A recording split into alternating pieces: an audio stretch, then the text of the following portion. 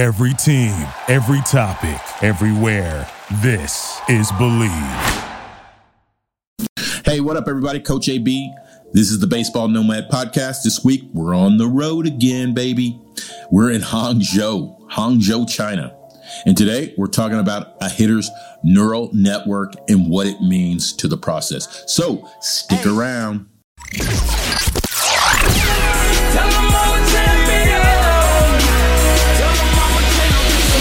Listening to the Baseball Nomad Podcast. On this podcast, we take a deep dive into the international game of baseball and softball. Every week on the show, we will talk with coaches and players from around the world, where we'll discuss preparation, motivation, and building a consistent mental process for those high-leverage, high-stakes situations. If 90% of the game is mental, we need to stop giving everything a physical remedy. Stick around for your host. He's played and coached professionally on 5 different continents and won 12 different national championships. He's the original baseball nomad. Some call him the hit doctor, but heck, you can just call him Coach AB.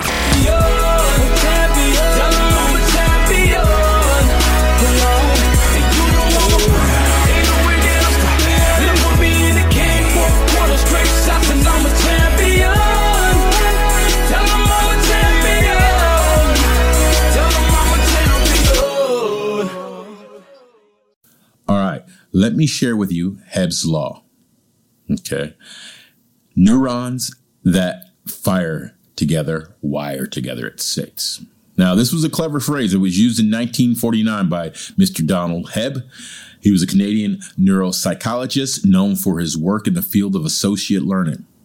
Now, I'm not trying to get too deep, but I did sleep at a Holiday Inn last night. Now, actually, I'm at the Hampton Inn in Hangzhou, China. But what Hebb's Law basically means, it goes like this. When you repeat an experience over and over and over, the brain learns to trigger the same neurons each time. Now, it can be beneficial to have neurons wired together because the neural network helps us learn. It helps us store and recall information in an effective way. For example, when you're trying to get to know a new person or you meet someone for the first time, your neural network will help you to remember that person's name through many subtle triggers. So let's say I'm trying to remember the name Sean.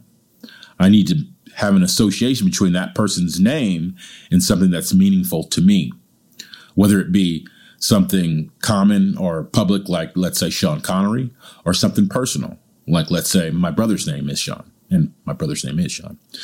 Now, unfortunately, the network can also get screwed up. When we try to unwire or rewire neurons to respond to a situation in a new way, that's how it gets screwed up. So I'll give you a messed up example that most of us in the baseball world have probably witnessed when we've watched Little League games. On occasion, you'll see a young player who's made fun of or heckled or yelled at for making an error or striking out in a game. Now, this is messed up because we're talking about a youth level plate appearance, or we're talking about missing a routine ground ball in a Little League game. And, Little League's the lowest level of competition when you really get down to it. There's nothing at stake. And, this sort of mishap by a young player, it can cause the fight or flight response, which, is messed up because, should this kid, because he struck out or because he's made an error, have this fight or flight response triggered? I mean, come on, there's millionaires, grown men who are striking out all the time or making errors all the time. So I think it's inappropriate, right? I think it's messed up. Now, I see it all the time in the player development space, right? Players come to practice and they may have all the natural talent or all the tools that you could need to succeed, but they check out mentally before they even come into practice. Or they come into practice and they half-ass it. Or they simply just go through the motions, right? And it's hard. It's hard to understand as a coach. But a lot of times players, because their neural neural pathways are screwed up, they view practice as a negative experience. Somewhere down the line, they've been bored to death by certain practice routines, or let's say they haven't had success in the past with a specific drill, or it could even be they've been repeatedly shamed by a coach or other players for not being able to execute a drill effectively. For whatever reason, they begin to think of practice or drills or even working out as something negative. Over time, the negativity becomes embedded in that player's neural networks. Now, as coaches, what do we do? Because, man, that's a difficult mindset to change. We've all been there as coaches, and it's hard. Heck, nowadays, you have to be more exciting than a PlayStation 5 to keep the players' attention. I think it's important that as a coach, first we recognize that players aren't born thinking that practice is a negative. Okay. Players are born wanting to play and learn the game, right? I remember when I first started playing organized baseball, I could not wait to get home from school to go to practice. In those early years, everything about the game was fueled by curiosity. Okay. I wanted to learn more and more each day. I just wanted to eat it up. I wanted to just play this magical game, whether it be practice games, pickle, whatever, wiffle ball. And it was all pure joy, man. Being out there, hitting, throwing, running, just being out there, practicing, being with my teammates. I was never afraid of making a mistake on the practice field. And, we made many, if you remember when you were 8 or 9 years old, how many pop-ups you did not catch, how many ground balls went through your legs, right? How many balls that, just totally missed your bat that you weren't even close to. You weren't afraid of making those mistakes because, that's how you grew. So naturally we want to practice and we want to learn. Right. So with that in mind, that's what I try to do as a coach. I try to get players to be inspired, to learn, to get their reps while being joyful. Instead of lecturing my players about, the failure to execute something in a practice environment, which I'm sure would shut many of them down, I try to make more dynamic or more fluid approach to my coaching, especially considering that most of my guys don't speak English. Now, again, I have to be more exciting than their iPhones. So I try to find ways to get them to play competitive games, right? In practice. I create specific point systems in their drill work that promote correct body movements, that promote positive intent, right? Call me crazy, but I have days when I grab a player and say, hey, we're doing extra work today. Grab your bat. Also, grab your mini speaker. Make sure your playlist is loaded. And we work on their swing while they're listening to music. For me as a hitting coach, I'm big on rhythm and timing. It's important to me. So I figure what better way to sync their movements, whether that be big movements or small movements, to their favorite music. Or, again, call me crazy. But, they might be in the turtle, BP, and I'll hey, step out. Let me see your in-between pitch routine. Or, hey, I want to see your recovery routine after you just swung at a curveball in the dirt. I do this because we all know it's going to happen, right? You're going to get locked up one time, right? You're going to be looking for a pitch and not get it. And then you got to step out and, you got to recover. or you're going to swing at a pitch in the dirt, right? Everyone's seen you do it. You feel like crap. How do you recover? Because we need you, right? Basically, I'm trying to let them know that it's okay not to be perfect. Also, it lets them know that, hey, you know what? You have to have a plan to get back to resiliency. Gamification. It's also big for me. I believe young players have trouble recognizing situations and quickly putting together in their mind a game plan, right? So I want to make sure they're bulletproof in their approach mentally in certain situations, having the right intent. So we do a lot of work with micro learning cards. Basically what happens is players get notifications on their phones, which they're on all the time, right? And they have to all of a sudden plug into a hitting situation. And they have to think about that situation off the field and come up with a plausible answer. And they compete against each other, which creates a leaderboard. Now they're having fun competing against their teammates, competing against their personal best. Now, as hitters do all of this, and then more, and then some, and then more, it sends signals to their neural network saying, in effect, hey, practice isn't what I thought it was. Practice can be kind of fun.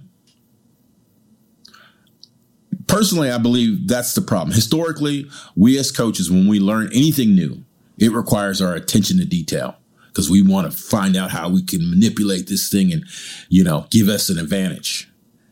And once we do find that thing, we buy into it. We commit to practicing it. We're all in. And we want that end result. We know what it can produce. We want that end result.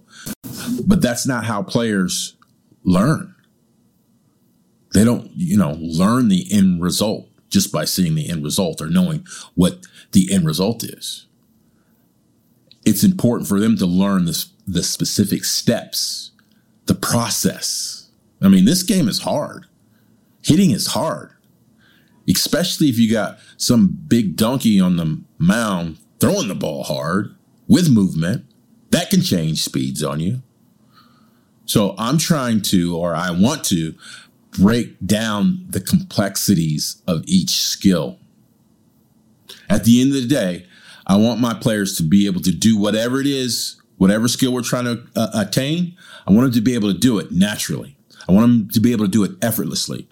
And most importantly, I want them to be able to do it subconsciously.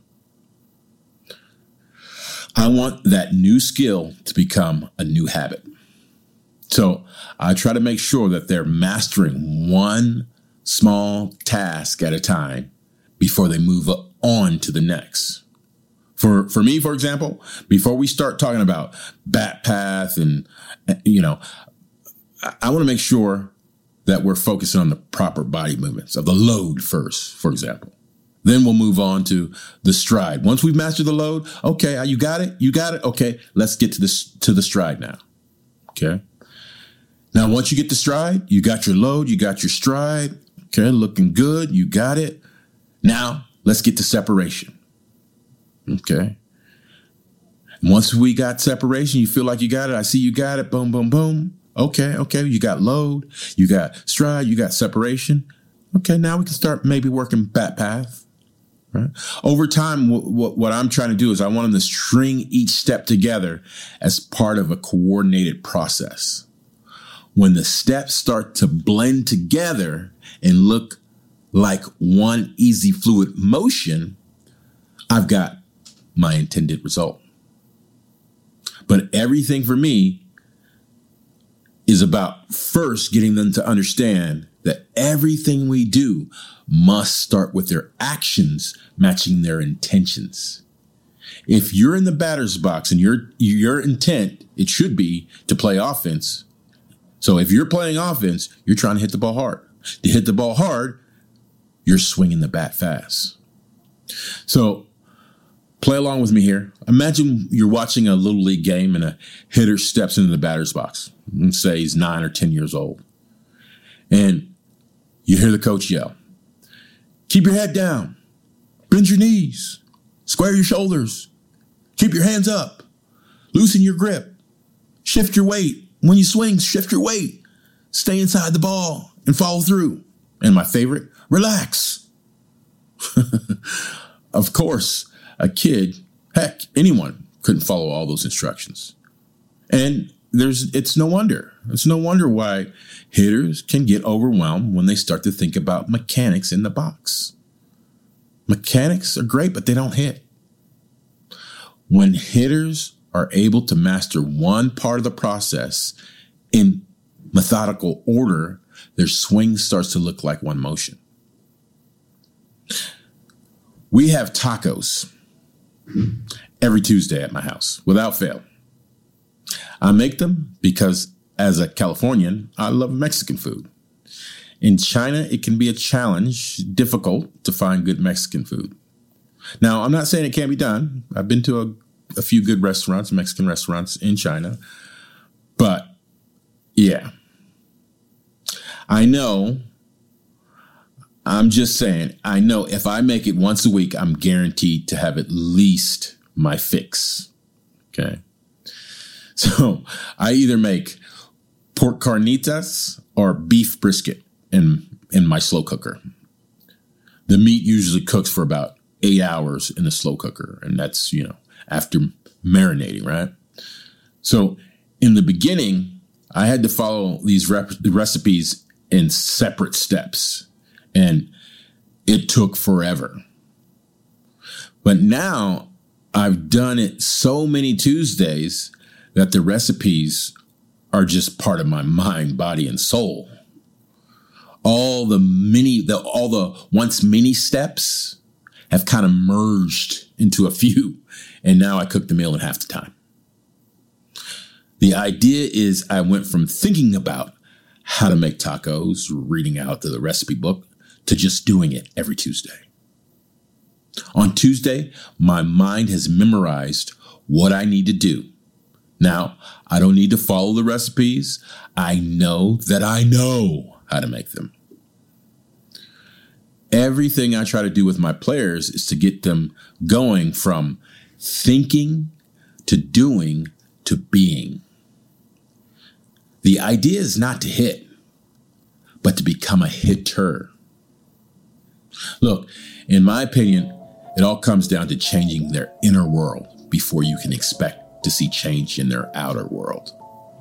I just think you have to become happy before your abundance shows up, on the field or off the field.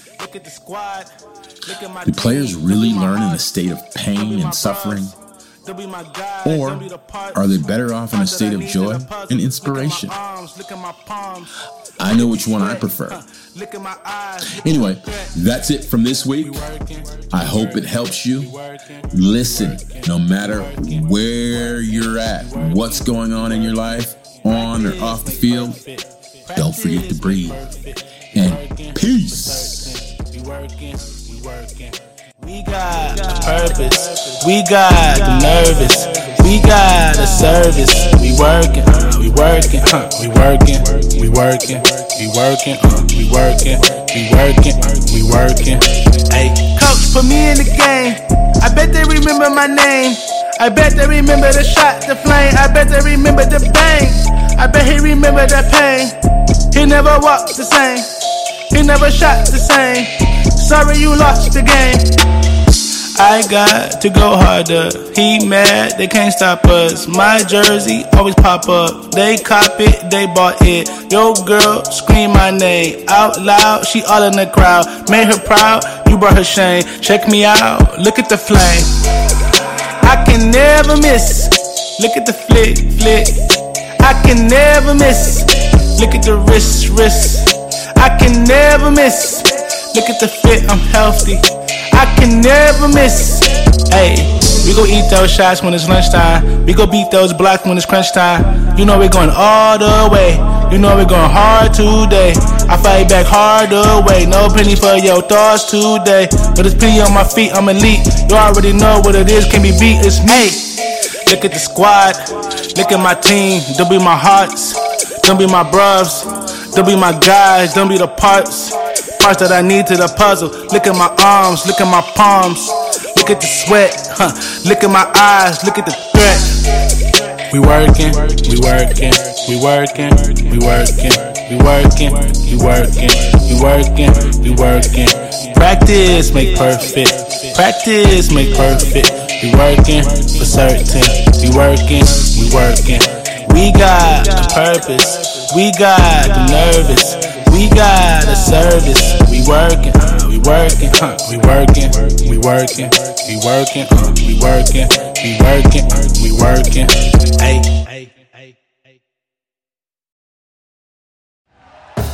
Thank you for listening to Believe.